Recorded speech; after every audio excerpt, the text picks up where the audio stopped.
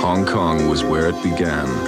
Wesley, a soldier of fortune, was on his way to meet with those who would change his destiny, with people like himself who accept death as a way of life. Neither my country nor any of the other governments involved will ever recognize your operation officially. We get paid. That's explanation enough.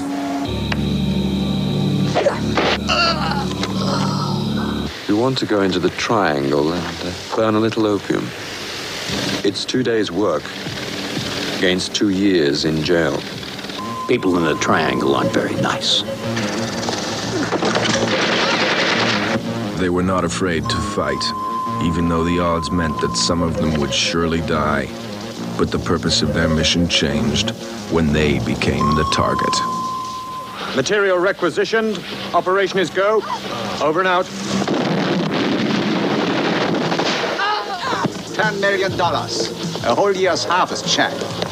You find them and make it slow. I want them to suffer.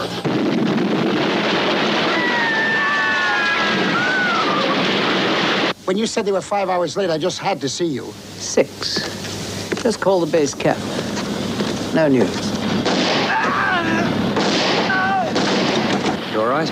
Sure. We're only screaming to scare them. Starring Lewis Collins, Lee Van Cleef, Ernest Borgnine, and Klaus Kinski.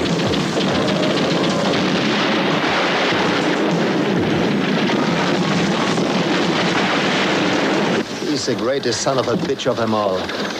And he's surrounded by a crowd of rapists, thieves, and killers.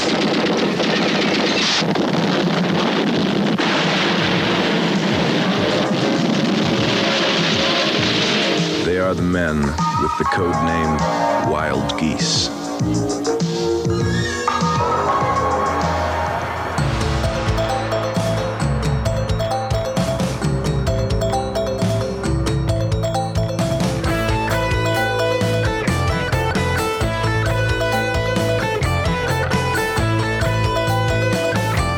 Hello everyone, welcome back to the Bloody Pit. Returning is my buddy from across the Atlantic Ocean, Adrian Smith. How are you doing today, Doctor? Guten Tag, mein Herr.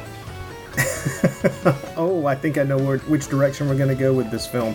We are returning to the films of Antonio Margheriti today, a subject that both Mr. Smith and I have a lot of time for. I think that there's a certain joy to delving into his cinema simply because he is almost the perfect Italian filmmaker to deal with when you're looking at the ways in which exploitation cinema produced in Italy changed over the decades. Because, let's be honest, Italian exploitation cinema was always following the trends. Whatever was the biggest hit, making the most money, Italy and their various producers, well, also, just any European producer of film, was attempting to copycat those kind of things. And today's film, codename Wild Geese, is definitely no exception. Although, they could make it a bit more obvious which film they're trying to...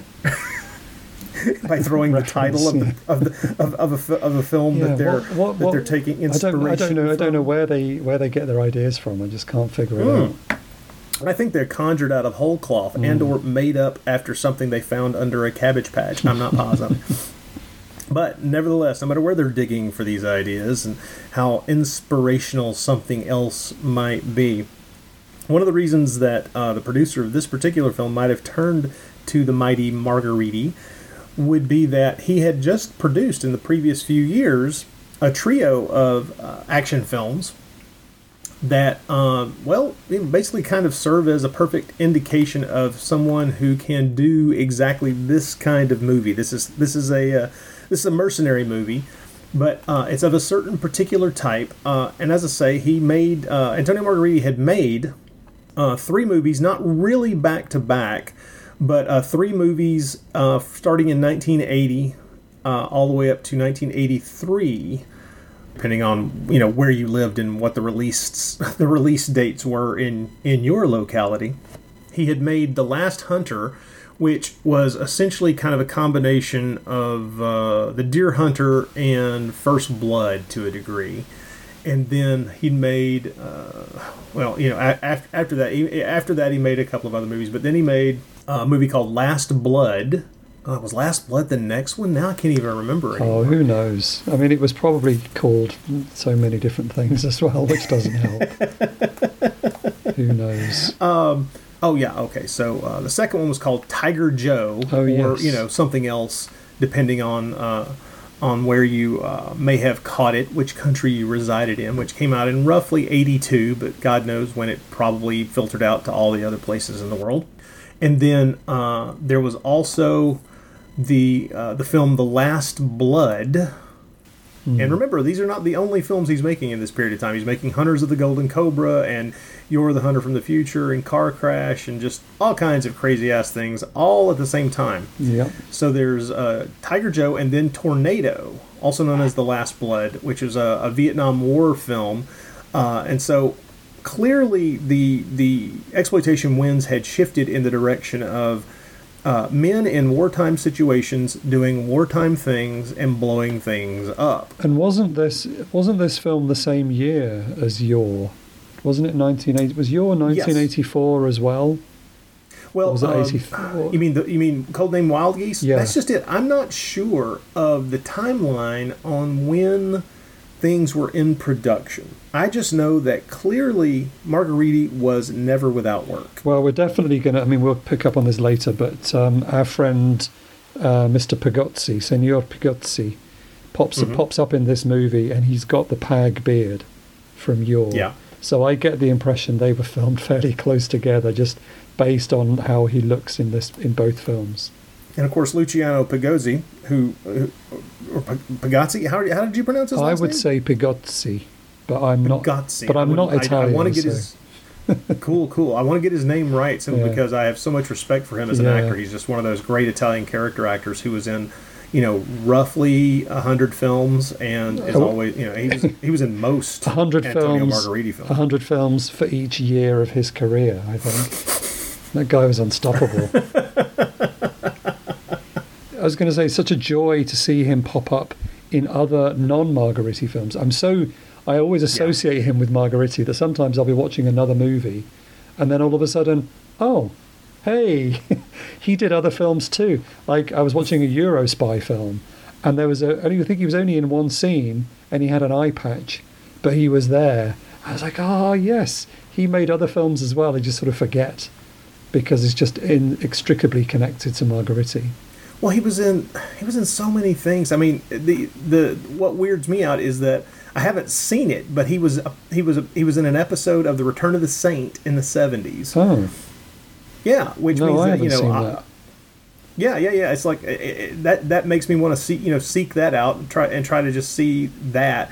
He's in things like Frankenstein's Castle of Freaks. If you just want to talk about stuff that he was in where he was not working with Antonio Margheriti. For Mario Bava, he was in Barren Blood. He was in the Michael Caine film Pulp. He was in All the Colors of the Dark. My goodness, so many films that it is completely insane. Oh, he worked for Bava again in Hatchet for the Honeymoon. I forgot about that. And the weird thing is that he's uncredited on this film. He's got. Oh, I know. He's got like 2 or 3 proper scenes. He's an important character, but he does not get a credit, which I thought was quite strange. But then, well, and what's weirder is that some of the movies he was making in the 80s, from what I have read, and I don't know how much of this is true. I know for sure that at least one of these movies this is true. But he filmed scenes, just maybe brief a couple of scenes here and there for some of these movies in the late 80s, and then his scenes got deleted for whatever reason. Right. So like Zombie 3, apparently he shot stuff for that. Strike Commando 2, the same thing. So. Strike Commando 2. I mean, that would have been the icing on the cake of his career, wouldn't it? If he'd have, that would have finally made the critics sit up and take notice. Well, I think it odd that for whatever reason, it wasn't his. It should have been just to round everything off for this particular character actor, Luciano Pigozzi. To round everything off, his last film or his last screen work probably should have been Alien from the Deep, which he was in for, once again, Antonio Margheriti. Yeah. But it wasn't, because he was also in a TV miniseries the same year. I think, an Italian television series where he played a doctor. Oh. And like I say, I can buy him playing a doctor. It's not a stretch. He seems to be able to do pretty much anything, from caveman with a bow to chief of police here, there, and yon. It didn't really matter. He is the most acrobatic caveman In your of all he's time. incredible. That whole thing is brilliant. But anyway, we're getting way off track.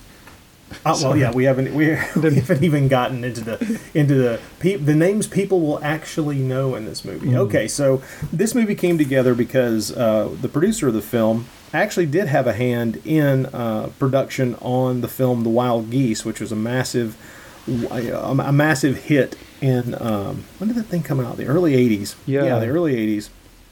Well, it might have even been earlier than that. I think it was about 78, 79.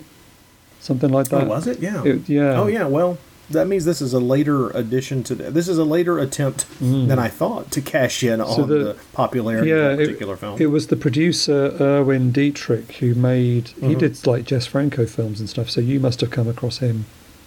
A number of times, yes. But the basic idea here was to string together a production crew and a multinational cast of characters to go and make this movie, and as usual, kind of have the broad outline of the script and kind of make it up as we go along, which is kind of evident, and we'll talk a little bit about that, about the herky-jerky way in which the plot is communicated to us. Yeah, I can just imagine. It's almost like the Tom Cruise Mission Impossible school, where it's like, which I think we've talked about before on the other podcast, where it's like, okay, so I just want I want a shootout, I want some helicopter stuff, I want a car chase in a tunnel, just make all that work. Can we work a flamethrower into it? The car chase. I can't wait till we talk about the car chase. Oh God, yes. Anyway, okay. Anyway, let's talk about the cast. Yes. Okay, so great cast. Assembled is an incredible multinational cast here. That it's actually mind bending to think that all these people were crammed into the same film. Out in the sweaty middle of the Philippines, for God's sake.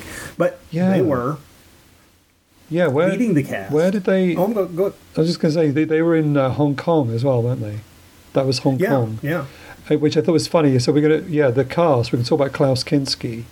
And I've just been watching a film, it's a Harry Alan Towers production called Five Golden Dragons, which is a kind of, it's a sort of Euro spy in feel and tone, but it's from the 60s, mid-60s, but it's got Klaus Kinski in it running around Hong Kong. And I was watching it thinking, am I just getting deja vu or what? And then I realised that just, a couple of days earlier, I'd seen this movie where Klaus Kinski was running around Hong Kong again, except they're about 20 years apart. But effectively, it's just almost identical scenes of him in Hong Kong. I'm like, it took me a while to figure out, why is this ringing so many bells? And it's because I've just seen him do it in this. Well, it's because, I don't know. I think that he landed in Hong Kong and stayed just as long as people were willing to pay him to be in front of a camera, and that's about as far as it gets. I know Klaus Kinski was, by all accounts, a terrible human being, but that doesn't change the fact that he really was quite magnetic on camera. Yes. Even insanely dubbed as a Brit in this film. I mean, let's be blunt. We all know what if you've seen a couple of Klaus Kinski films, you know what Klaus Kinski sounds like, and he does not sound like an upper crust British fop, and that's how he's dubbed in this film. It's very strange. Yeah. And what's even weirder is that it does appear that the other actors in the film, Klaus Kinski could speak English, for God's sake. I mean, he had a heavy accent. I'm not going to pretend that he didn't, but it's weird when Lee Van Cleef, that's his voice. So he dubbed his own voice, right? Yes, and that's it sounds Ernest, like him. And Borgnine. Yeah, and that's Ernest Borgnine's voice, too. Yeah. That sounds exactly like him. And as far as I can tell, Mimsy Farmer, that appears to be, from what I remember, her voice as well. Yeah, Lewis Collins sounds like him. Yeah, exactly. So here's the thing. We get to a point where I do wonder why the decision was like, okay, so we want... I guess maybe at ground level in the script, it's like, okay, we get the chance to cast Klaus Kinski, so we do it. But he still has to be a Brit. And I'm going to... I would also perhaps assume that they still did a lot of the dialogue post-sync. And God, they did all of it. Yeah, so maybe just Kinski was not available, or whatever. That's a possibility. But I think that makes sense. But also, wasn't he supposed to be a representative of the British government? Maybe his character. I can't remember. Why can't you remember? Because the plot of this film makes no sense. It is such a twisty, curvy... I mean, they have... Don't get me wrong. I love that in the third act they do have a couple of interesting twists. That's cool. Yeah. If you've seen more than a handful of these movies, you'll know that in the end there's going to be something that kind of twists to one side or the other. But still, it's a pretty good one. Let's not knock the film for the things that are not worth knocking. So it's got that, but it's well, let's get to this. Let's talk about the cast for a moment first. We've mentioned some of the names. Lewis Collins is essentially the lead character. He plays a guy named Wesley. He was a professional British mercenary. Where do you know him from first? Oh, The Professionals. The British television series? I've never seen. Really? Never seen. So I've never seen it. Okay, so The Professionals is a pretty big deal over here. It was a big show in the 70s. Apparently it lasted for like 5 or 6 years. Yeah, I just recently got the Blu-ray box set of it, and it's huge. I think there's about 60 episodes or something. Does it hold up? Well, I mean, I've only watched a few, but yeah, it's fun. It came out not long after the Sweeney, so it was when British cop shows of the 70s were being quite sort of gritty and tough. And The Professionals kind of builds on the Sweeney, but adds in a little bit of humour.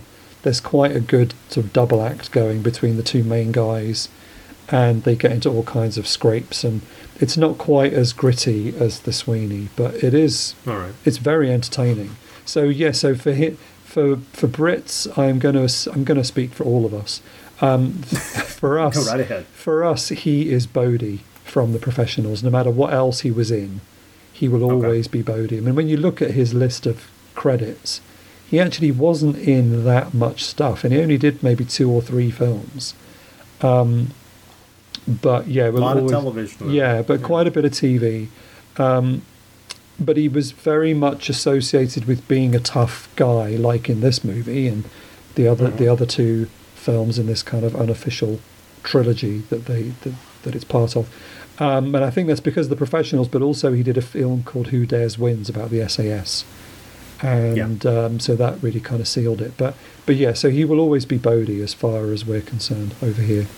I gotta say, I know that he was briefly considered to be the follow-up James Bond after Roger Moore was, finally put on Social Security. But that didn't work out, and they went with Timothy Dalton. And gotta say, looking at him, you can see why. Yeah. In this film, you look at him and you go, yeah, this is a guy who could at least visually very much have been a James Bond in the 80s. He's got that lean, hungry look. He's got the right attitude. And the more I learned about him as a person, it's just like, holy crap, he really could have. I mean, one of his hobbies was firearms and shooting. Mm-hmm. He was a black belt in jiu-jitsu, trained in karate, had a private pilot's license. His hobbies included parachuting and motorcycles. And you just get to the point. It's crazy town where you're going, okay, well, yeah, I can see why you want to look at this guy, and in a way, in kind of an alternate timeline, he would have probably definitely James Bond. Definitely in the earlier scenes when he's walking around Hong Kong in his white tuxedo jacket and all that, and they're clearly building on that sort of Bond connection. But I mean, and also the car chase which is the most out of place moment in this film and possibly any film. But that's straight out of a Bond. that car chase sequence is much more out of a Bond film than it is. That it has. That belongs in a Bond film and not this film, I would argue. So I think they were going for they were going for a bit of a Bond feel here in places. At least in part. Yeah, but I think Lewis Collins would have probably. If you look at the general casting of all the James Bonds, none of them were tough guy action heroes before Bond. It was Bond that turned them into that. I mean, Sean Connery. Yeah. Sean Connery was not an action guy. Roger Moore, certainly not. Lazenby had never done anything before. Timothy Dalton was mainly like a TV actor. Pierce Brosnan. Well, he was more known as kind of a Shakespearean actor. I mean, and Brosnan was in like American soaps and even Daniel Craig was mainly kind of small art house films and stuff. So to cast a guy who's a big action hero already, it would have been good for the role, but doesn't seem to be the way they go with Bond for some reason. But I can definitely see it. He looks like he wants to be Bond. Yeah, a lot of the time. It looks like if I didn't know any better, I would have considered this film kind of him thinking it was a screen test for playing Bond in a way. Oh my goodness. Anyway, also in this film, Lee Van Cleef, the legend, the man, Lee Van Cleef, the pensioner Lee Van Cleef. By this point, yeah. I mean, like when still able to be interesting on screen in ways that are fairly believable, I have to admit. But when it's like, yes, he's the best helicopter pilot in the business. He's the man that we should take on this like do or die dangerous mission. And then like this little wizened old man turns up and like really? It's like, thank God his job is to sit down in something, Yeah, I know. And later on they're like, going into battle. I'm like, with that guy, just be careful of his hips. Do his knees still work? Yeah. Holy crap.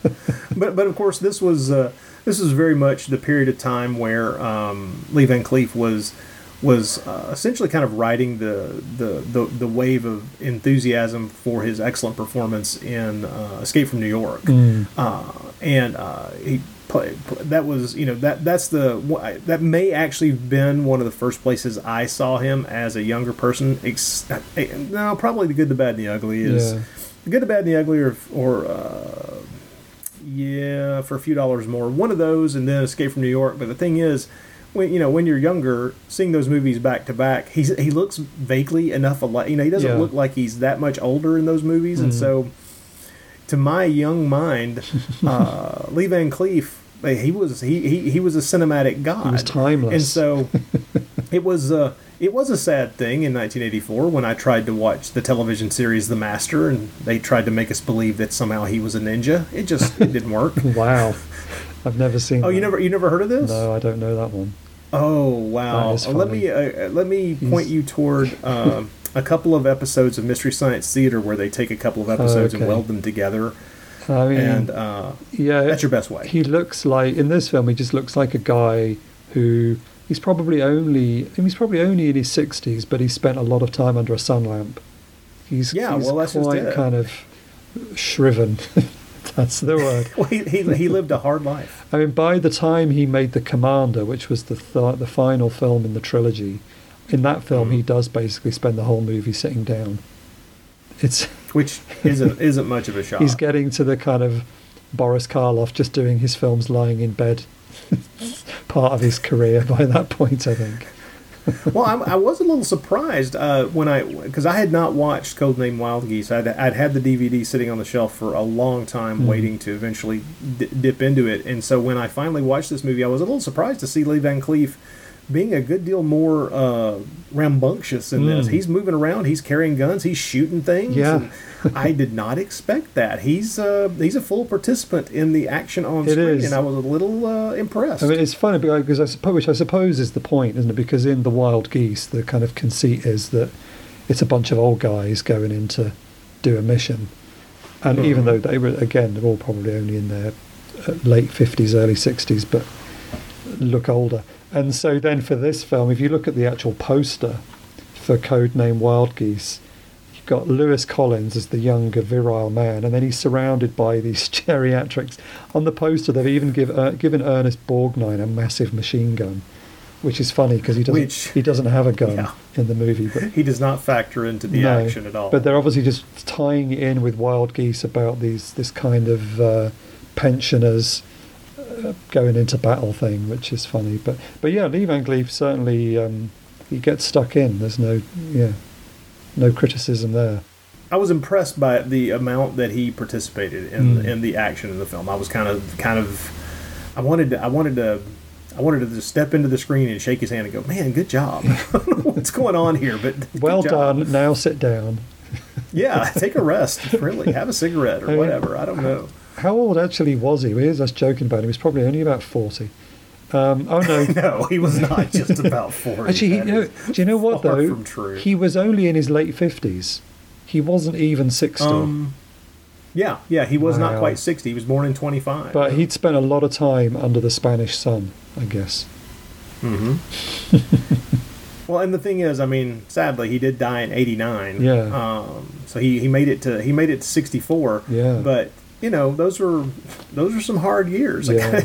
Let's be clear. This is something that's becoming a reoccurring theme with me and looking at a lot of these movies from this period. Well, let's call it from the 50s through the 90s, which is those older actors before they kicked off.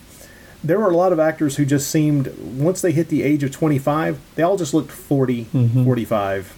And, I attribute a lot of that to just the way people lived at the times, which was, we all swirled around and existed in a giant cloud of cigarette smoke and perhaps just latent booze floating in the air as well. And I guess a lot of them had also lived through a war, which is going to age you, isn't it? I mean, if you look at 60s movies, so many of the men are bald, and then you find out they're all only about 35. But but they just look so much older because of I guess like you said, the trauma and the fags, probably cigarettes, I should say. Sorry, I'm slipping into British colloquialisms there. I was about to say that's the British terminology, and you're losing it, man. So tell me something. Lee Van Cleef, he really is a legend. Yeah. What are your favorite Lee Van Cleef roles or the films that he was in? Which one would you single out as perhaps your favorite? Like tomorrow, if I was going to sit down and say, okay, I'm going to have to watch a Lee Van Cleef film, it would probably be The Big Gun Down. Oh, good choice. I love that film. I mean, he's great in everything, and I can't say I've seen them all because he's obviously done loads. Oh, God, no. And what I really want to do at some point is sit down and watch the Sabata trilogy, because I don't think I've ever actually seen those. Well, there's really only... it's not a trilogy, be aware. Oh. Well, there's 3 movies that they called Sabata, but the one that's supposedly the second one isn't Sabata film. It doesn't star Lee Van Cleef. It stars Yul Brynner, and it's a different film that they renamed. Oh, I see. Before it came out, they called a Sabata film. So there's really only 2 Sabata films with Lee Van Cleef. But he's just... The Big Gun Down is just really good, really good.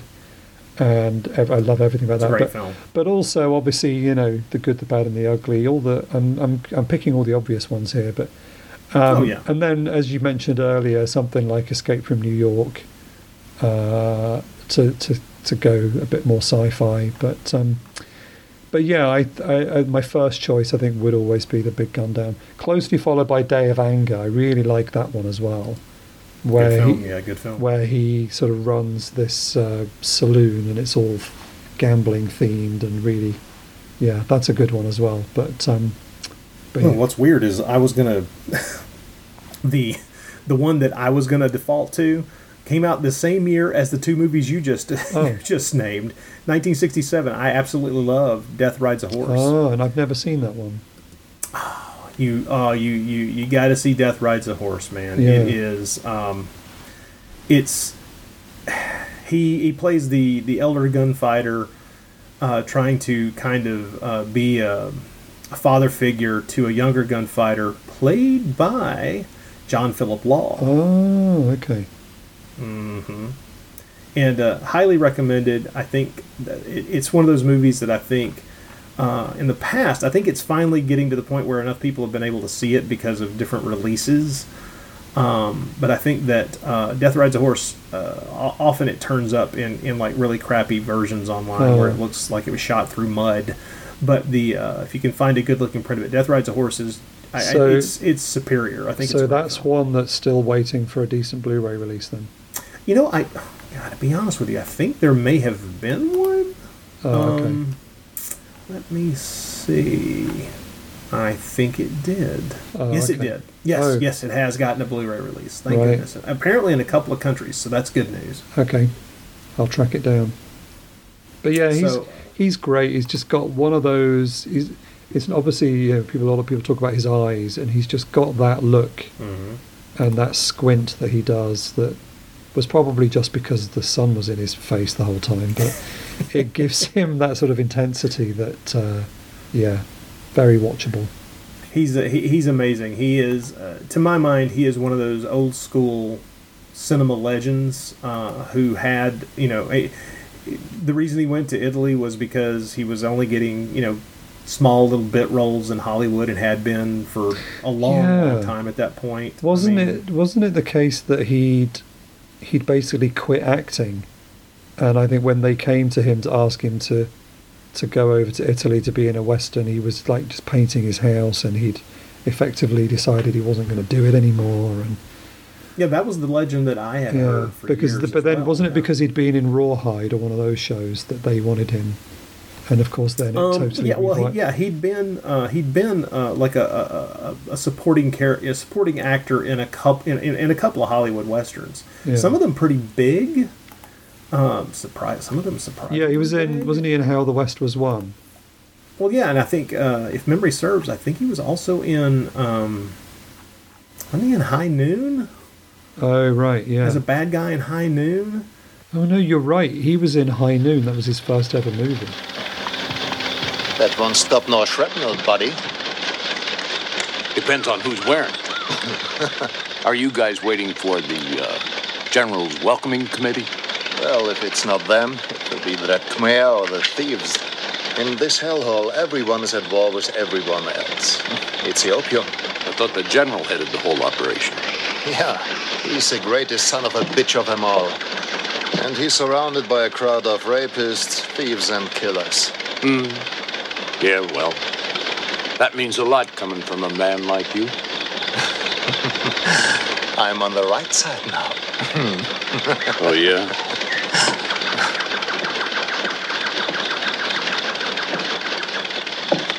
This your whole army? It'll do. And my helicopter? We're picking it up now. Okay. Captain. Well, I'm used to being addressed as Colonel. Lots of times. Pretty cool. And he was in The Beast from 20,000 Fathoms, so... yeah, he's the guy cool. who is given the task of actually shooting the very special bullet into The Beast from 20,000 Fathoms. So, yes, indeed, my friend. Very cool. But yeah. So he kind of, I've always, everything I've read is that he was on the verge of just saying, okay, look, I've bounced around Hollywood for forever, and it's just not it's not doing what I want it to do. I'm never going to reach any kind of level above what I'm doing right now. And I just did a guest shot on the Andy Griffith Show, for God's sake. So come on, it's time to pack this thing in and call it a day. I'm always going to be just a day player or a bit player, and so then, my God, you go to Italy and you become a star. He played a banjo-playing deputy in an episode of the Andy Griffith Show. I think I've seen every episode of Andy Griffith, that I don't remember that. Holy crap. Wow. No, You see, no wonder after he got home that day, he's like, "Yep, I'm out. That's the end of my career. That's as low as I'm going to go." Okay, Ernest Borgnine also has a nice, juicy role in this as the character Fletcher, the DEA agent. Ernest Borgnine, what can you say about a career like his? My goodness, I mean, Oscar winner, stalwart, character actor. Oh, just let's not forget SpongeBob SquarePants. Oh God, that's right. Mermaid Man, he's brilliant. That's so funny. Yeah, Ernest what I think is Borgnine. funny is that, of course, I do wonder if he and Lee Van Cleef ran across each other while they were filming their bits for Escape from New York, too. Yeah. Yeah. He's great. And, of course, he went on to do something else with Margheriti just a couple of years after this. He is in at least the first couple of episodes of Treasure Island in Outer Space. Right. Where he plays Billy Bones. I think he's mainly the first episode, because I think his character gets killed off, if I remember rightly. But yeah, he turns up in that wearing a very cool pair of shades, so that we know it's in the future. We know it's in the future. Yeah, like Ernest Borgnine, your indicator of futurosity. Yeah. Well, I mean, Treasure Island in Outer Space is really good, actually, but no one ever really talks about it for I've got to finish watching it one day. I've only ever watched, I think, like the first two chunks of it. But yeah, so Borgnine was in that. But I mean, obviously, because it's amazing, he only passed away 10 years ago, and he was working right up to the end, basically. I mean, he was still recording SpongeBob episodes the year he died. Which is nuts. Yeah, he was so just workaholic, I guess. But so just the fact that even by the time he was in this movie, he'd already done over 150 films or something. I guess the thing that I think of him the most is the Poseidon Adventure. Yeah. Because I've seen that so many times, and I loved that film when I was young. So I think that's the film that sticks with me when I think of Borgnine. I just remember in the late 90s being really surprised that he turned up in Gattaca, which I think is a fantastic film. And it's one of those... Yeah, he has this wonderful little role in it that's very heartwarming. Yeah, he's really good in it. And then, of course, he's also one of the voices of the little animated action figures in Small Soldiers for Joe Dante. That's such a good film. Oh, I know. I love it. And it's one of those things where it's just like, oh, okay, so he was in things that got major attention all the way into the 2000s. I mean, holy crap, And you're right. He may have either been a workaholic or just felt it's that thing where you remember Boris Karloff working up till damn near the day he died, because that's just what he did. He loved it, yeah. Yeah, that's what made him feel good. That's what made him feel alive. He enjoyed his job. It was something that kept him mentally engaged, and I do wonder if Borgnine was the same way. But yeah, I mean, if you want to just talk about the amazing number of, the thing that was keeping him in the public consciousness in the mid '80s when he made this film was the TV series Airwolf, which I have suffered through a few episodes of that, and I just can't deal with it. I don't think it's pretty much exactly mid '80s. It's pretty cheesy. It's tame. It's what I would refer to as dependable, boring crap. It's just Knight Rider in a helicopter. Exactly. And it's like, I never liked that either. It's like, there are all these series from that period of time that some people just consider to be iconic, and I'm just, like the A-Team. It's like... Well, I guess I was probably... Because I think I'm a little bit younger than you, so you're younger than me. I was about the right age. Plus, growing up in Wolverhampton, where life was pretty grey, Saturdays was the most exciting day of the week because of what was on TV. Oh. And it was American shows like Knight Rider, A-Team, and Airwolf. I would just lap all that stuff up, and even the kind of weird shows that only got 1 or 2 seasons, like Manimal, or what was that show? That show about the guy that was made of electricity. Oh my goodness, I don't know. And Oh, holy crap! And he was. I want to know. Yeah, it starred Desi Arnaz Jr. and it's about a man who's made of electricity, and but then they just go around solving crimes like all of these shows. In other words, it's the same stinking plot. Oh yeah, exactly. So, but to a British 10-year-old in the 80s, this stuff was just so exciting and glamorous and different and amazing to British boring television that was just EastEnders and dull, depressing stuff. So I can appreciate now in the cold light of day they're pretty crap, but but to be hit at the right age, those shows were what made my weekends.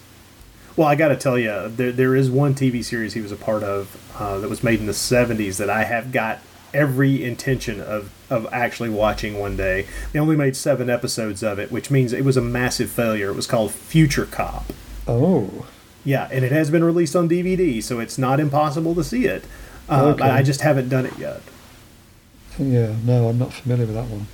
Well, I got to say, though, my favorite, as much as I think Borgnine's a great actor, I really get a severe kick out of watching him in the roles where he actually played a villain, because he was really good at it. In the otherwise, I'm never going to pretend that Sam Peckinpah's Convoy is actually a great film, but he plays a character in there named Dirty Lyle, who Borgnine is just he's a vicious cop bastard in it. He's just a scumbag in it, and also in a really impressive movie called Emperor of the North from 1973. He plays a railroad enforcer, kind of a railroad cop. If you've never seen Emperor of the North, he is just a nasty bastard in that film. Right. And he's one of those guys who was really good at playing bad guys, but only occasionally did he do it. Most of the time he's playing a sympathetic, like he actually just really love his character in The Wild Bunch. He's a good guy along with the rest of that group of folks. Yeah, and to bring us back to Codename Wild Geese, he doesn't have a big part, but when he's on screen, he's quite fun, and I think he's pretty much a nice guy.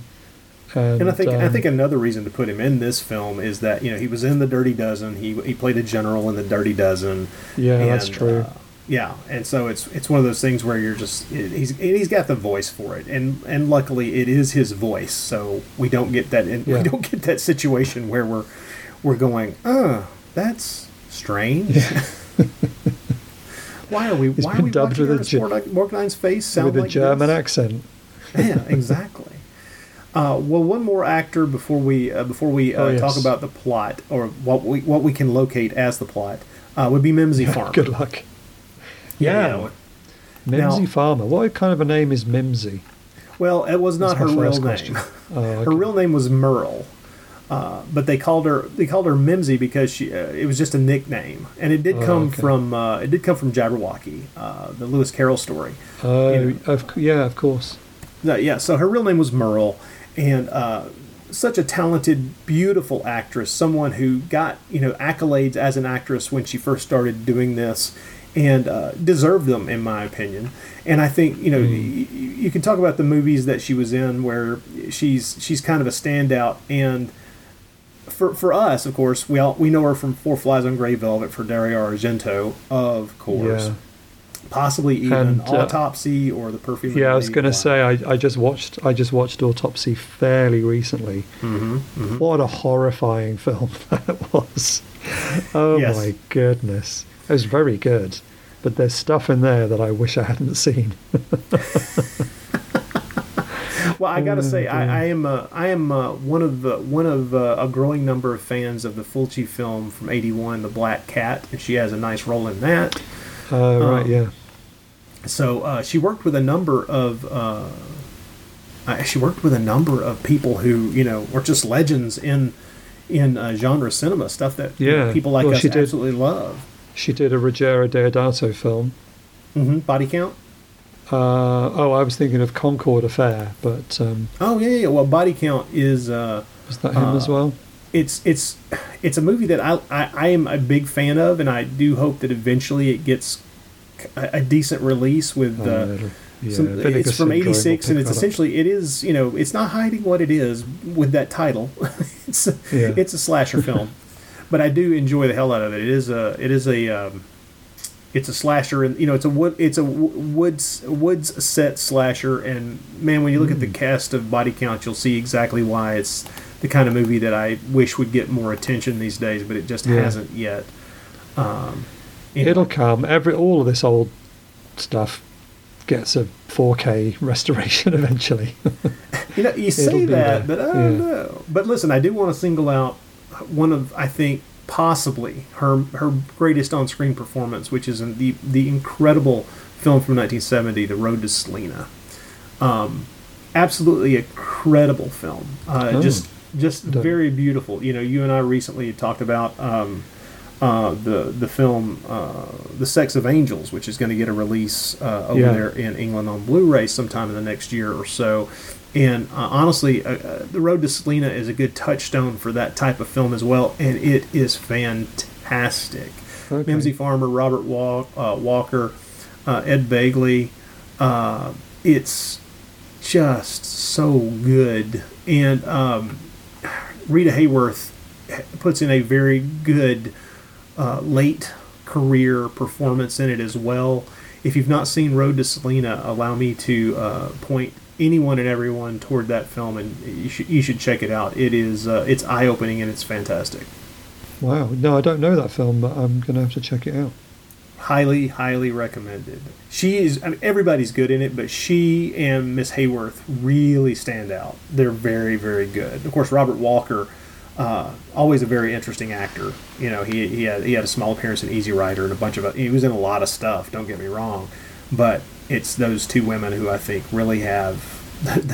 They take the prize in that particular movie, and it's well worth your time. Yeah, I mean, she was doing like Roger Corman stuff as well before she went to Italy, which is pretty cool. Mm-hmm. Yeah. Yeah, I don't know that much about her. I've probably only seen 2 or 3 of her movies, so I need to delve a bit more into her career. I think you'll find it. Well, once you get to 1970, I mean, Wild Racers and Hot Rods to Hell. I mean, they are what they are. But once she becomes someone whose name is more recognized, starting around Road to Selena and Four Flies on Grey Velvet, I think you'll be impressed. Yeah, I mean, she's quite. She still looks young, I thought, in this movie. Even though she's supposed to look really haggard. Yeah, she still looks really good. Well, do you know what she started doing later in her career?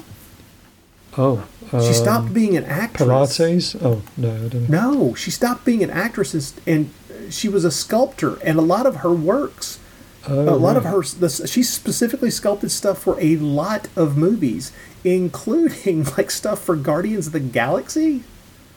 Oh, really? Yeah, stuff for Brotherhood of the Wolf. Oh, okay. Wow. Yeah. There's a wonderful website where you can see like she did stuff for the remake of Clash of the Titans. These big like things where you have to have a physical part of something that they're going to fill in with CGI later on. where they just need like the base of it, but it has to be something physical that the actors can actually touch and lean against. She did this wolf head ceramic thing for Pirates of the Caribbean 4, and I mean she's still doing this kind of stuff. Apparently. That's cool. Yeah, and so because that was just what she wanted to do. That's where her career took her. She decided she was tired of trying to beat that whole actress thing to death.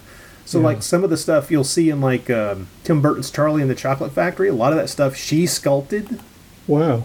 All of that crazy Wonderland stuff you see inside there, all kinds of things that are like kind of fake, bas relief stuff. That would go on walls and things like that. She, what a different kind of career for her. That's a twist. But yeah, apparently she'd been doing that for a very long time, and it was wild. I recognized the thing from Brotherhood of the Wolf, and was like, oh my God, Mimsy Farmer sculpted that? Holy shit! Why did we? Because I was looking at her website and watching. There are these photos of her doing this stuff, and I'm just utterly stunned that I did not know that this is what she's been doing. That's very cool. For decades at this point. Wow. Yeah. Anyway, Yeah. Mimsy Farmer, a talented lady in more than one way. Wow. Well, are there any other actors? I don't know a whole lot about the German actor Manfred Lehmann. No. At all, although I recognised him. I think I've seen him maybe in other. I think he may have been in The Commander as well, which, as I said, is the one I've seen from this trilogy. So maybe I recognise him from that. Yeah, I mean, he's been in a lot of stuff, a lot of stuff. But I can't say that I'm very familiar with his work at all. And just looking across the long list of his titles, I realize that it's kind of surprising that I haven't just stumbled headlong into something that he made, at some point or another. Yeah. So I think I'm going to leave it up to you to tell me the plot of this film. So go ahead. Oh, thanks. Okay. No, I'm not going to leave you hanging. I would. Well, I mean, what I was going to do, I've got the DVD booklet, and I thought that could be helpful. But then, as I was just going through it again, he basically doesn't even attempt to describe the plot. Because I mean, it's kind of pointless. But we can give it a shot here. The wiki page is not too bad.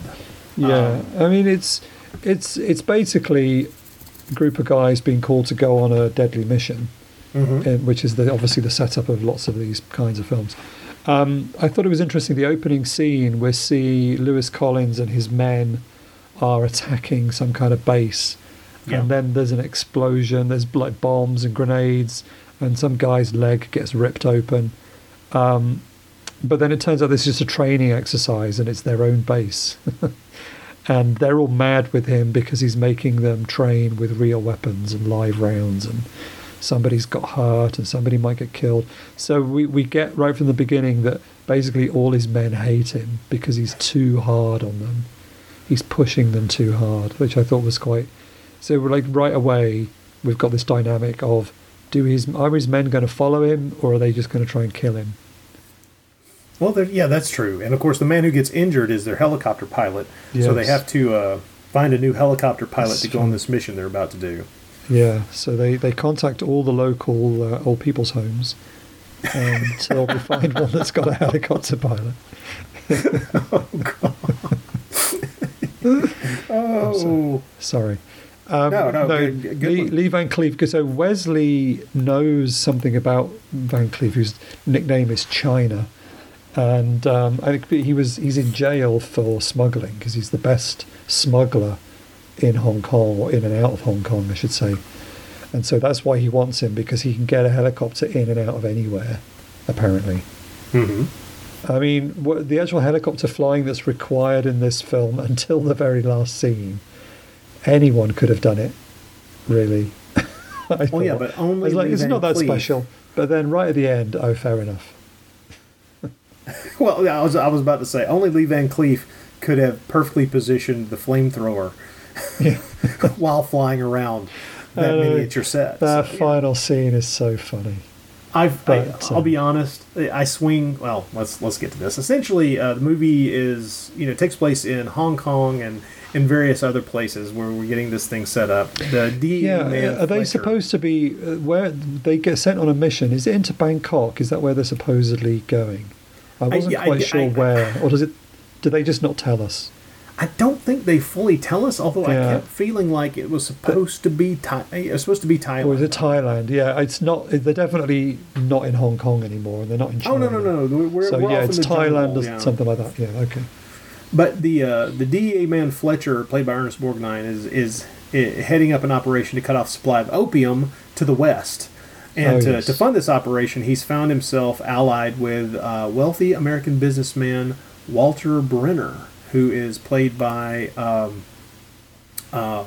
German actor who I had seen in a couple of things, but nevertheless, that will only factor in when we get to the many ways in which people are going to be double-crossed later in the story. Yeah.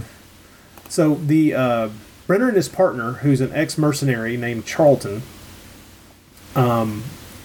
and of course Charlton is an important character here because that is Klaus Kinski. That is our foppish Brit. And is he the one who knows Wesley, or he's the one who's brought Wesley? Yes. In? Yeah, he's the contact there, isn't he? Yeah.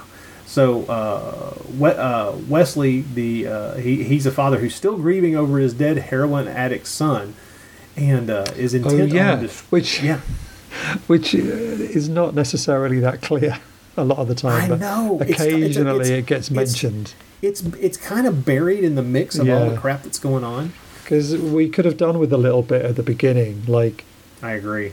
An opening pre-credit sequence where Wesley is putting flowers on a grave or something like that. Just because Lewis Collins just kind of maybe doing that. Why they didn't try to play up the very obvious thing that had just happened in a James Bond film a few years before with Your Eyes Only, where we get that pre-credit sequence that starts with Bond placing flowers on his dead wife's grave. It's something, because otherwise it's kind of just dropped in casually in conversation in a way that you could miss. Yeah. So our main character, played by Lewis Collins, is motivated. What they're trying to set up is that he's motivated by more than just money. He's got there's a personal feeling behind his desire. We only really get that quite late on in the film, I think. It's something that should have been foregrounded a little sooner. I kind of missed it a bit, if I'm honest. But also, one thing I just wanted to pick up on the set dressing and Wesley's headquarters for his group of mercenaries. Mm-hmm. That we spend the opening, once we get past the little training session, we're in the canteen area, and there's just loads of magazines loads of pin-ups from porn mags all over the walls. We're definitely in the 80s here. It's just all these men. It reminded me of back in the 80s, if you just walked into any kind of work environment where it was pretty much all just men, there would be those kind of pictures stuck on the wall. Like you could go and take your car to a garage to get an oil change, and I remember that from my childhood. Naked women all over the walls and stuff, and it was just so normalised that you didn't even think about it. And obviously, I don't know about in America, but in this country we had newspapers that had topless women on page 3 every day. Yeah. And these were the newspapers that your parents would read at home. They were actual no-joke newspapers, Yeah. So it was just sort of pretty normal. But now when you look at it, you think, oh dear. But back then, nobody would have given it a second thought. Oh my goodness. Okay, so Wesley, the Lewis the Lewis Collins character. Yeah. They take the job to. It's a mercenary team. They take the job to go and destroy this hoard of opium where it's being produced, where it's being manufactured into and packaged to be sent off to corrupt the youth of America, which is just something we cannot have. And so the team enters the Golden Triangle by boat. After they, of course, get their hands on their helicopter pilot. Oh, and also after they've had a car chase through a tunnel. Oh, I forgot the car chase. Okay, yes. Now, well, it's easy to forget because it's completely pointless. Yes. Okay. And now I'm even forgetting. It's very well done. It's wonderful. I do love it. I laughed all the way through. It's incredibly entertaining, and maybe I'm the right/wrong audience for this kind of thing, because I have so much love for miniature work, even when it's obvious miniature work, like stuff in like the Jerry Anderson Super Marionation stuff. I get a lot of joy out of that, regardless of knowing that it is obviously miniatures of one size or another. I just really get a kick out of it, and I love the fact that this is how there are shots in some of Margheriti's films that seeing them on VHS copies for years, I just thought was something he shot on a location, and it turns out once you can see it in HD, you're like, oh, holy crap-a-moly, that's a miniature. How did this ever fly on 35mm on a large screen? But it's just like, that's the way it was at the time. For what is supposedly a kind of straightforward jungle military adventure, this car chase seems to have been accidentally left in the script because they were typing it in the same room as somebody was writing a James Bond film, and it somehow just some pages ended up in the wrong script. Because this whole thing, That chase would not look out of place if we cut And to with Roger Moore. we cut into the car and it's Roger Moore driving, and there'd be a funny kind of ooh noise Yeah, on the exactly. soundtrack. That's what I was going to mention. Is that car, that weird car flip in Man with the Golden Gun? Where you're just like, why in God's name did they put? This is a comedy car chase. flute What's sound, it doing? yeah. What's it doing in this movie? It's so odd. It's insane. It's cool. It is cool. Don't get me wrong, but wrong. And what I love is that I think they might have been able to get away with my suspension of disbelief remaining pretty much intact if they'd only driven up on the curved side of the wall there for just like long 2 enough seconds. to get around that barrier. Yeah. But the fact that it hangs up there for longer Yeah. than humanly imaginable, it's just like, oh, okay, wait, what are we doing here? Hold on. Yeah, it's got like an anti-gravity car. It's like, are we watching Men in Black here, where at least they're pretending that it's some kind of technology? This is it. Like if it was a Bond car, we would have seen him flip a switch just before it went into that turn. But in this film, it makes no sense at all. It's like live action Speed Buggy, for God's sake. It's what really are we doing funny. here? Anyway, But, it's yeah. entertaining. I mean, there's no way around it. We love Margheriti for it. Oh yeah, But- just the clanking gonads on this man to think, that we're going to do leave that. it. We are definitely And then going to do that. To watch the final cut of the movie and not think, maybe we should trim that a bit. No, I think nope. they looked at the final cut and went, maybe we need another shot of that. Let's we got any more. put some more of it in there. Well, anyway, yes. so they get to the Golden Triangle, which somewhere in the I'm assuming Thailand. It's just wherever this stuff, whatever. At least they didn't create some fictional country to Opiumistan or I don't know. They didn't do that. That would not be above the mentality of the '80s action films, to be honest. But good Lord.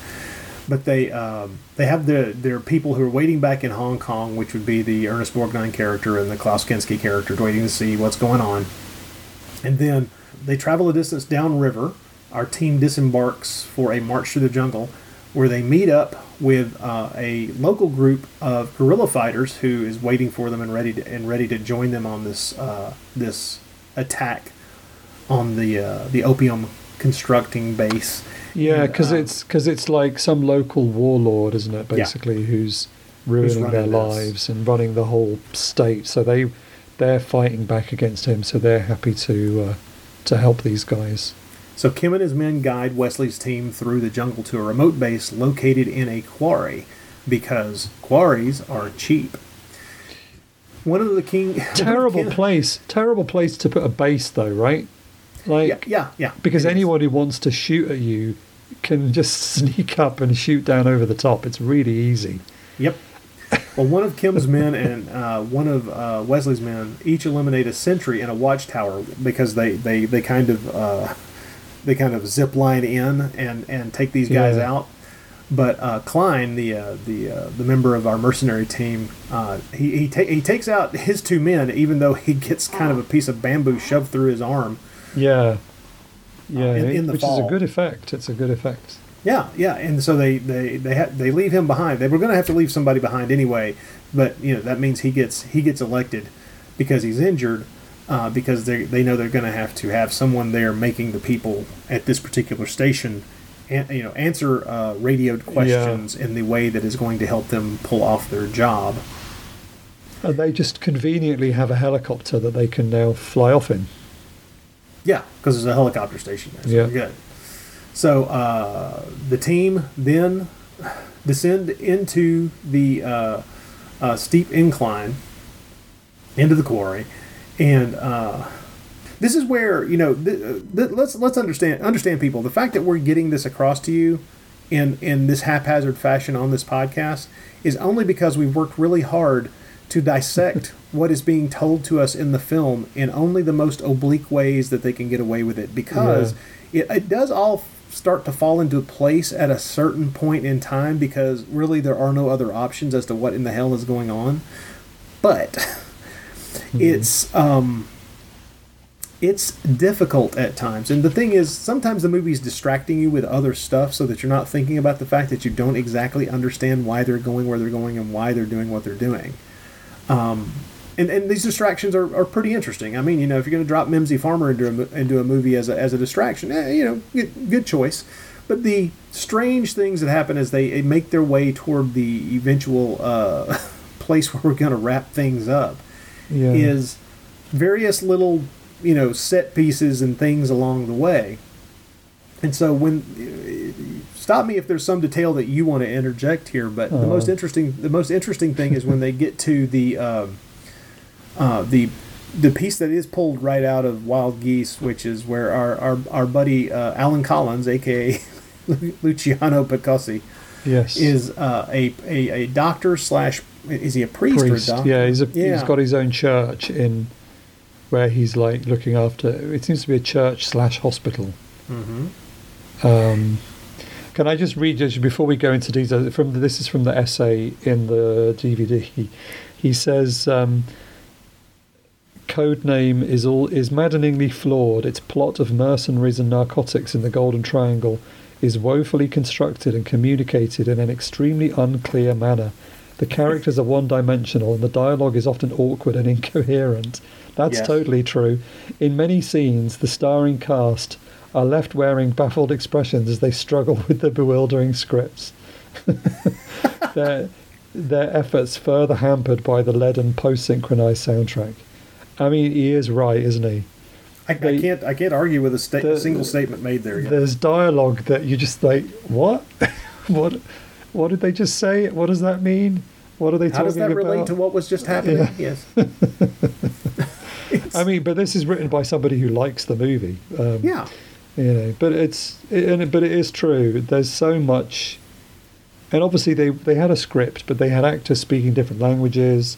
It was all dubbed and probably slightly re-scripted a little bit at the same time anyway. But it's a confusing film. The script is confusing. Although the action is quite straightforward, it's a film that's quite slippery to keep hold of. And the thing is, one of the things that kind of saves it from being a disaster is that when the action cranks into gear, it's at least entertaining as it can be. Oh yeah, it's good action. Yeah, and so the action is a blast. They've thrown enough recognizable actors on screen with enough talent to actually keep you intrigued enough to see just where things are going to go. And Lee Van Cleef seems to, I don't know how he felt at the time, but he seems to be having a blast. And Klaus Kinski, of course, chewing scenery any chance they give him. Mm-hmm. And so the joys of this are multitudinous, but they're not necessarily the kinds of things that cohere into something that you would consider a coherent thing that moves forward in less than herky-jerky fashion. Yeah. It's still really kind of fun, even when you're staring at it and going, what the hell are we dealing? Okay, wait, what? Well, okay, because then something comes along and distracts you, like I say. Yeah, but even finding Mimsy Farmer in a cage. Right.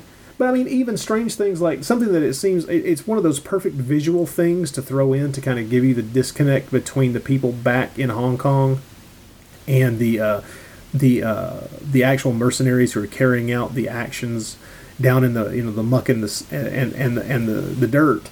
And we have scenes where we have our DEA man and Klaus Kinski's character who are talking in this opulent corner office in this high rise in Hong Kong looking out over the city, which gives you that sense of disconnect. And then also we have the scene on the golf course where they're out there talking about things while they're playing around the golf. And no matter what, Fletcher, the Ernest Borgnine character, keeps saying, "Oh, we should go down there and meet them and try to in case they need any help or anything like this." And he keeps getting pushed off. And there's that part of me that's like, so at least the DEA character is acting like he wants to be a participant in this mess, but The rest of them are just like, no, I wanted to get in another 9 holes.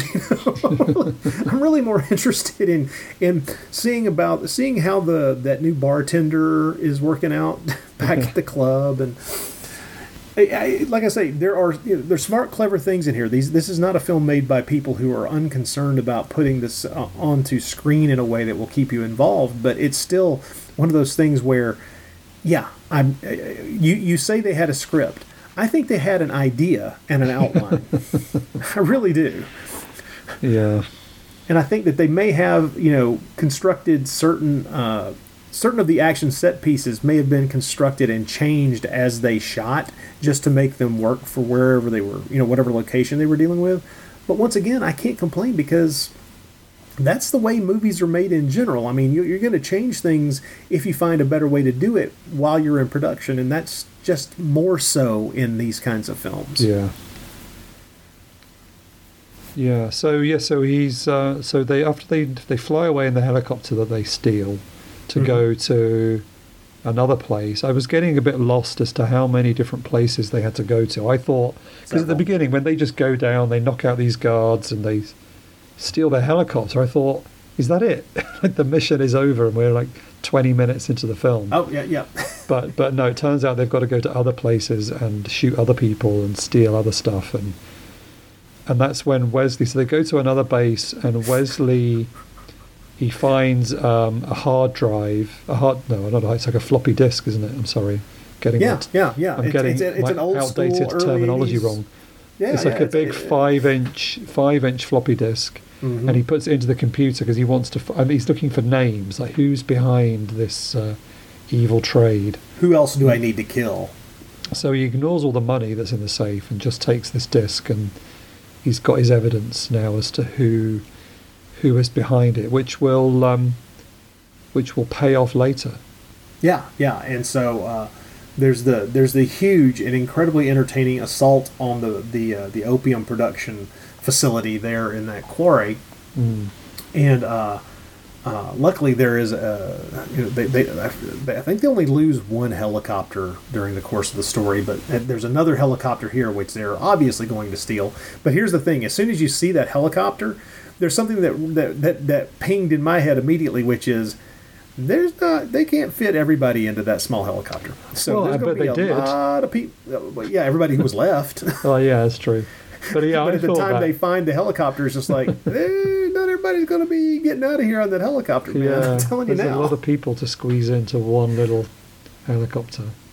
Some people are going to have to be left behind. If you know this is like the main base where this evil general lives, but I don't think we actually meet the general, do we? Or the yeah, we get several scenes with him. Lording it up and talking about how much of a badass and how wonderful he lives in a palace somewhere, doesn't he?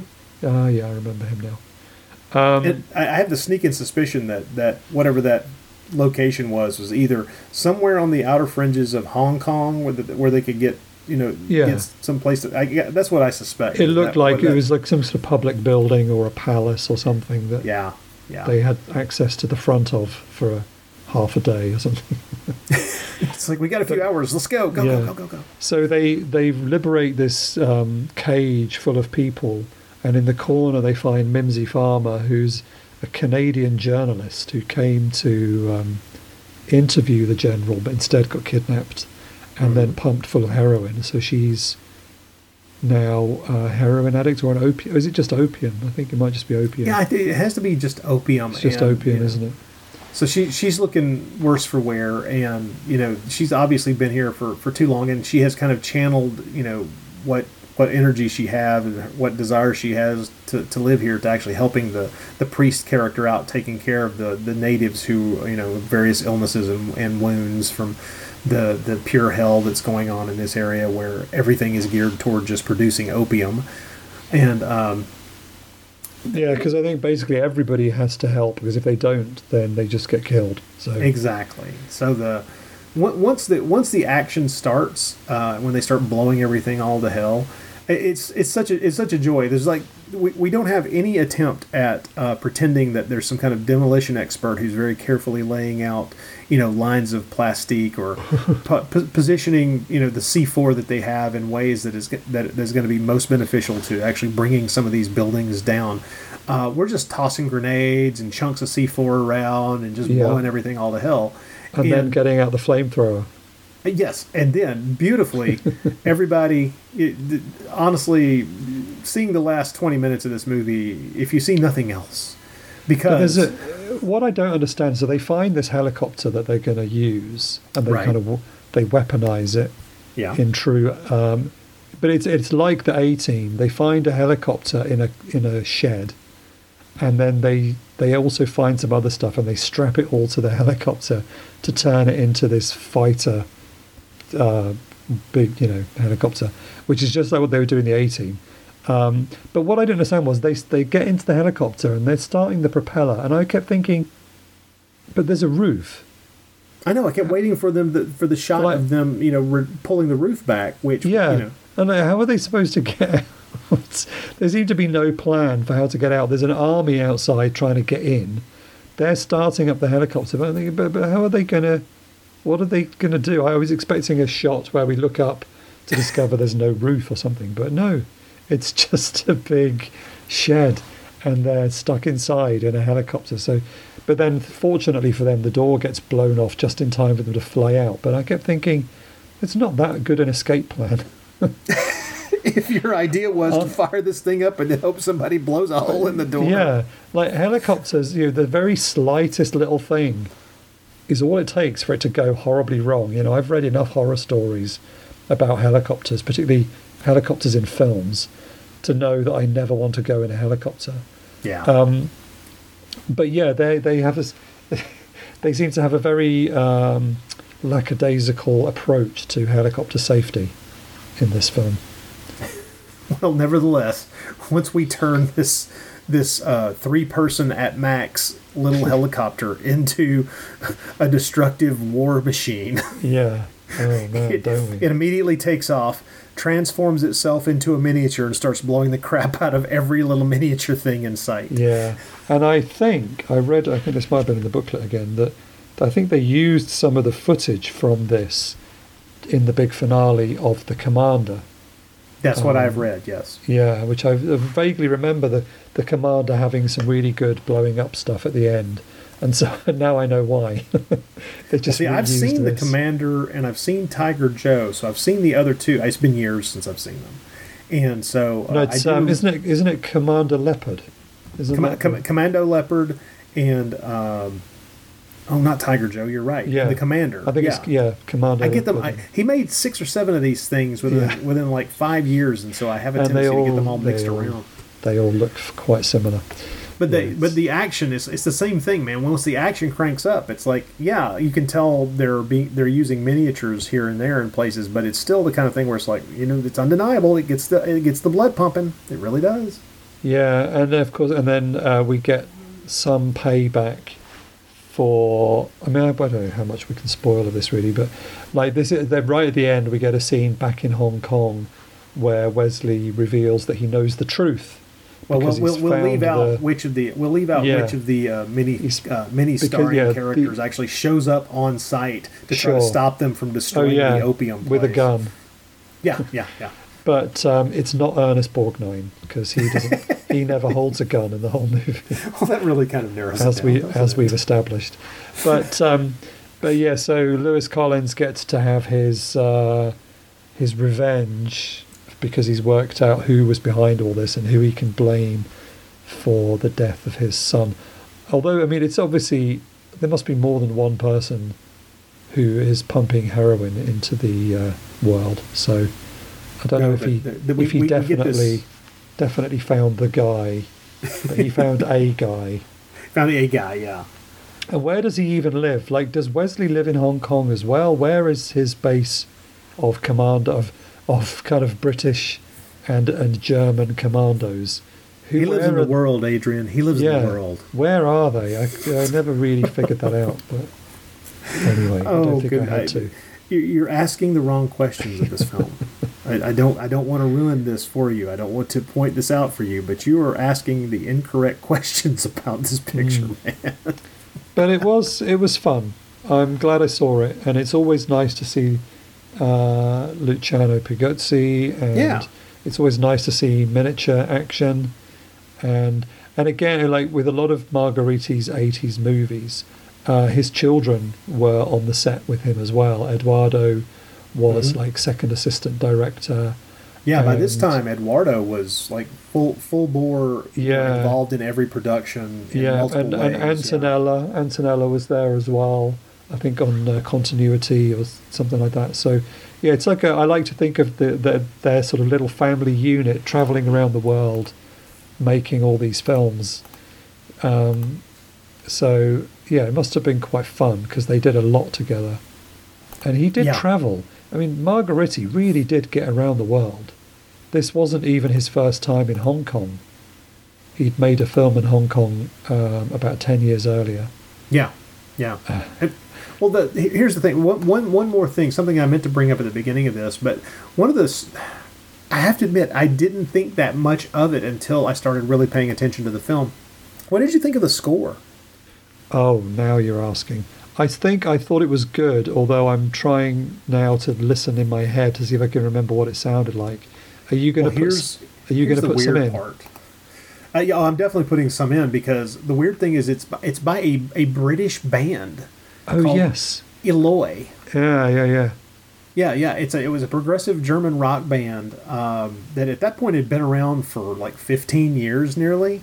Hang on, did you say they're German or British? Because you said British first. Oh, I'm sorry. No, not British. German. They are German. Okay. If I said British, that was a mistake. But yes, okay. It was named Eloy, which is taken from the Time Machine, the H.G. Wells novel, The Time Machine. Eloy, and it's kind of incredible. They did all kinds of music for different things, and this was only one of the movies that they did some music for at the time, and I get this is strange, but if you listen to the music just as music, you can point out, and of course it has, in past years it did of course it was released as a full album, but there are not only, and this had escaped me until I paid attention, there are long stretches of kind of synth rock stuff, which is the basic score, but there are also some songs stuck in there. And it's possible, at least it was possible for me, to not realize that there were some songs in there, songs with titles like Queen of Rock and Roll and stuff like this. When I go and listen to the music on its own, it's just like, wow, it just sounds like an album by these guys, and it's really composed to be a part of this movie. And some of it is plays like a score, but it's really strange. I think didn't Yamaha Instruments get a credit? I'm sure I read that in the closing credits. I think I don't remember. Yeah, but it was it's very suitable 80s score.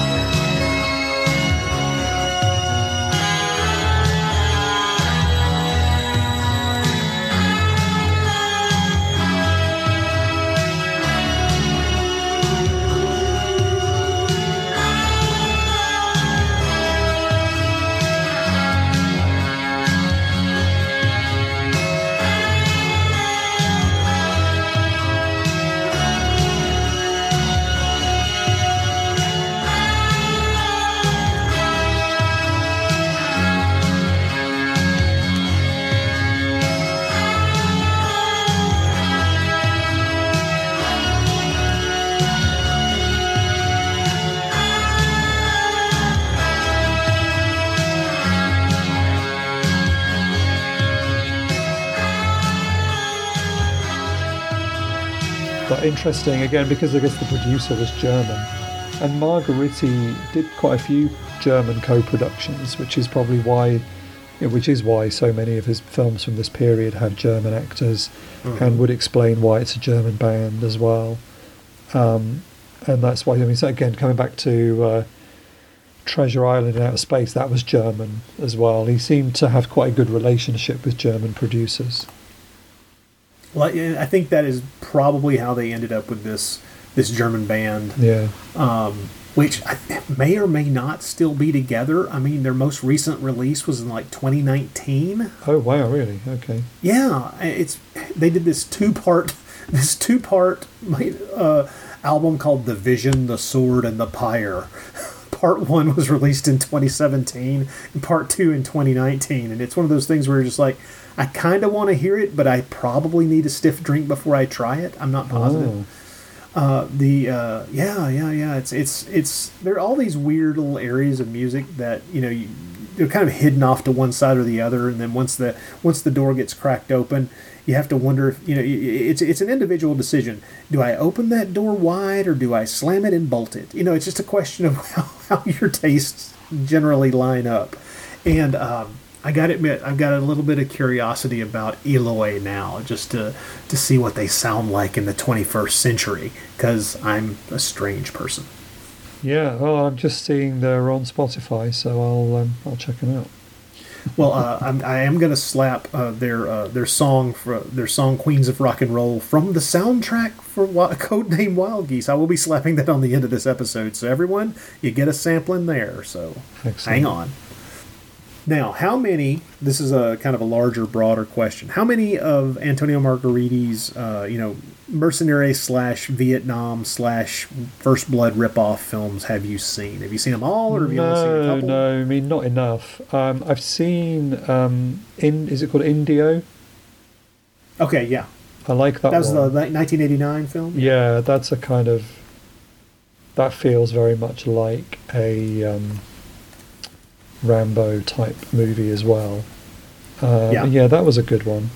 I mean, there's still loads. I know. I started the Margheriti blog and then slowed down on it in the last couple of years. But the war films are the ones I've probably seen the least of.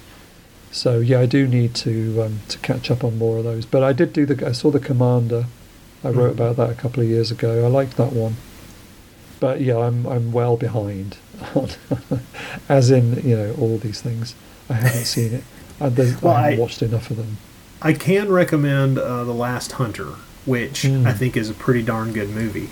But okay. I mean, if I can get some joy out of all of these jungle mercenary films that he made in that period of time, whether they're Vietnam set films or whatever they may or may not be. Just I can get some joy out of them, but I do have to admit that it's the movies he made in between those that really call my name the loudest.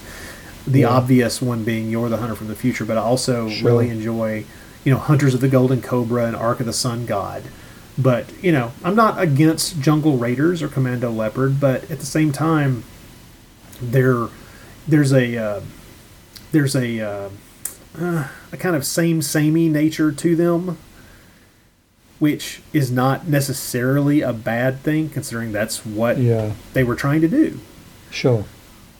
But you get something like, Hunters of the Golden Cobra or Ark of the Sun God, and it's like, you don't know where this thing's going to zig or zag. You have no clue. He'd also recently done Cannibal Apocalypse, of course, which was very different from, although it does have a war film element. Yeah, there's some Vietnam, there's some flashback stuff to Vietnam, which is like, as a part of that, the plot of that film as well, which is, probably the first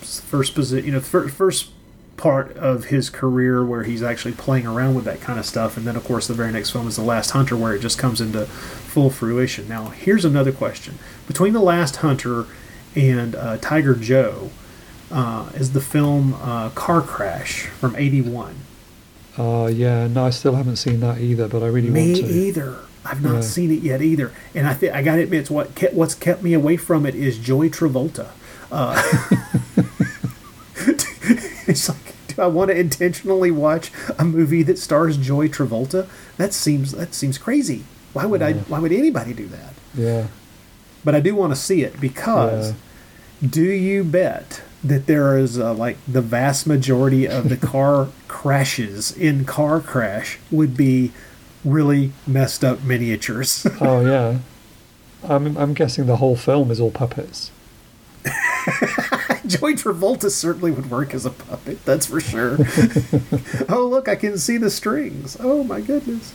He's a marionette. How did we get to this part of the film? Holy crap. But yeah, I just wondered because there are still a number of, don't get me wrong, I have apparently seen more than you, but there's still a number of Margheriti films that I've not seen. And Car Crash is one of the... I won't call it a gap or a blind spot, but it is one that I've had my eye on for a long period of time. And it's like, don't get me wrong, it's like not every visit to the Antonio Margheriti well is a satisfying draft of cold, clear water. Mr. Hercules Against Karate is actually like having someone stab, spikes through your feet. But for every one of those, you do get something that I can find a lot of joy in. Like, not everybody can enjoy Killer Fish, but I think it's awesome. Mm-hmm. And everything can be as entertaining as You're the Hunter from the Future, or And God Said to Cain, or The Unnaturals, or Seven Deaths in a Cat's Eye. But at the same time, that's part of the joy of going through some of these things. I think the most recent non-podcastable is, I guess, the best way to put this. Non-podcastable Margheriti film that I finally sat down and watched was an absolutely terrible copy of this very late in the cycle kind of spaghetti western, Whiskey and Ghosts. Oh yeah, so I tried to find a copy of that one, and it seemed to be like almost like a lost movie. But you can find it. You know how I found it? Is it popped up on a cable movie station over here? I just had my DVR, grab it and watched it then, and it took me 2 tries to get all the way through it. It's pretty bad because it is, of course, that worst of all possible worlds, a comedy, and oh man. yeah. Essentially, this snake oil salesman character, who's obviously patterned on Trinity, is chased around the old West by Mexican bandits, and he's kind of stewarded through his adventures by the ghosts of Davy Crockett, Pecos Bill, and Johnny Appleseed, and it's just as irritating as you can imagine it. So yeah. If you want to get to it, I understand your curiosity. Just prepare yourself. Okay. So, yeah. Anyway, but yeah, thanks for inviting me to talk about a Margheriti film again. It made me watch one that I haven't watched before, so that's always good. So I think I think that's kind of the way we'll go. We'll do this about once every 6 months or once a year at most. It seems to be all we can do now that we're doing the Wow Wow podcast. Yeah, sorry about that. Oh, no, not at all. I mean, God, are we having fun with Wow Wow Podcast, or are we? I mean, holy crap. That is a real joy. If we're going to spend our time doing that and only squeeze in a Margheriti film every now and then, what the heck? Let's do it. Sure. But the joy of doing one of these occasionally is trying to kind of watch one that neither one of us has seen before or has not paid that much attention to. And that was the case with this one. So. It sounds like Car Crash has to be our next one then. I'm kind of thinking it probably ought to be. Yeah. Because, once again, it's that area of the 80s where Margheriti's films were, there were some that, that did pretty darn well, even over here in the States, like even if it was only on VHS, because I remember Ark of the Sun God being something that was in like every video store in the world. Right. And You're the Hunter for the Future, of course, even got a theatrical release over here, which... And in this day and age, kind of boggles the mind. Yeah. But I think Car Crash might be the next one that we point our lasered focus at when we finally get around to it sometime in 2023. God save us. Before we go, I just wanted to mention I enjoyed your Boogie Nights episode. Oh, thank you. Your interview with Veronica Hart. It was really interesting. Well, I've got to say that as much fun as that was the brainchild of John Hudson. He's the one who has. Yeah. I mean, it was his idea. I immediately said yes, and that was even before I knew that we were going to be able to talk to Miss Hart, who was truly got a zillion stories to tell and is really fun to talk to. I mean, I trimmed out a good 15 or even 20 minutes of our conversation just because. Wow, okay. Yeah, just because we just had a blast speaking with her. No, it sounds like John Hudson is a secret golden age of American adult cinema historian which he's not really let that slip all that much before, so that was really interesting to hear well, a if you different knew him side. personally, you knew him personally, sure. It would not be a secret. Sure. Let's draw a veil over that one. Yes, but an interesting piece of convergence, because I was just listening to another podcast yesterday. Yes, I do. I have to apologise. I do listen to other podcasts sometimes. Only between episodes of the Bloody Pit. But so I listened to another podcast, and they were also talking about Veronica Hart. So it was. I don't know if you're familiar with Cult Pix, which is a streaming site for cult movies. Okay. And they also have a podcast now called Cult Pix Radio. So they were talking about her because they've just had a what's his name? Harry Reams theme. They've had like a Harry Reams season on Cult Pix. So they were obviously then talking about American adult films, and so Veronica Hart came up, plus some of the other names that you guys talked about in your podcast. Because on Cult Pix you can find a bunch of those films. They've got the Vinegar Syndrome restorations available streaming and that sort of stuff. So anyway, it just seemed interesting that you're all talking about this stuff at the same time, which is a bit weird, but there you go. Well, I am curious. The Vinegar Syndrome Blu-ray of the Veronica Hart film Pandora's Mirror has just come out, and she did a commentary track for that film. Oh, that'd be interesting. Yeah, it's one of those things where she's on there with someone who's moderating her commentary track, which means it's someone who's gonna guide her towards certain subjects about the film. But Pandora's Mirror is apparently it's the one even before I knew about the extras on that Blu-ray that I was thinking, okay, well that's going to be one of her adult films that I definitely want to check out because it certainly sounds very interesting.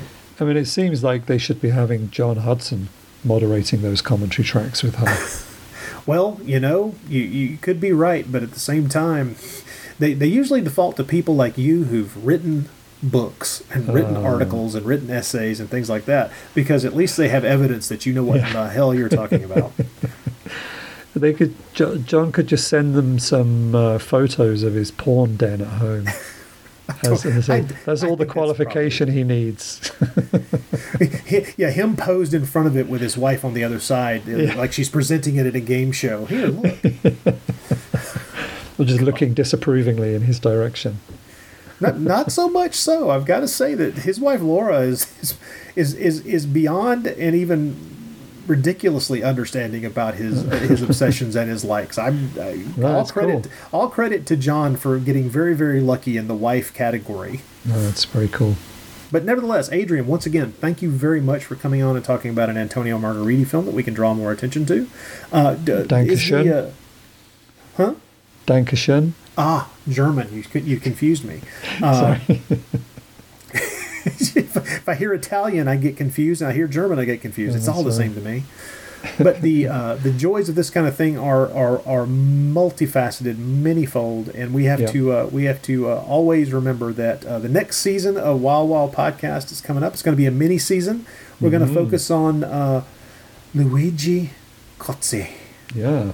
And cover a few of his films, and the good news is apparently we're even going to get to talk to the man himself. Yeah, fingers crossed. Fingers crossed. I mean, how would you?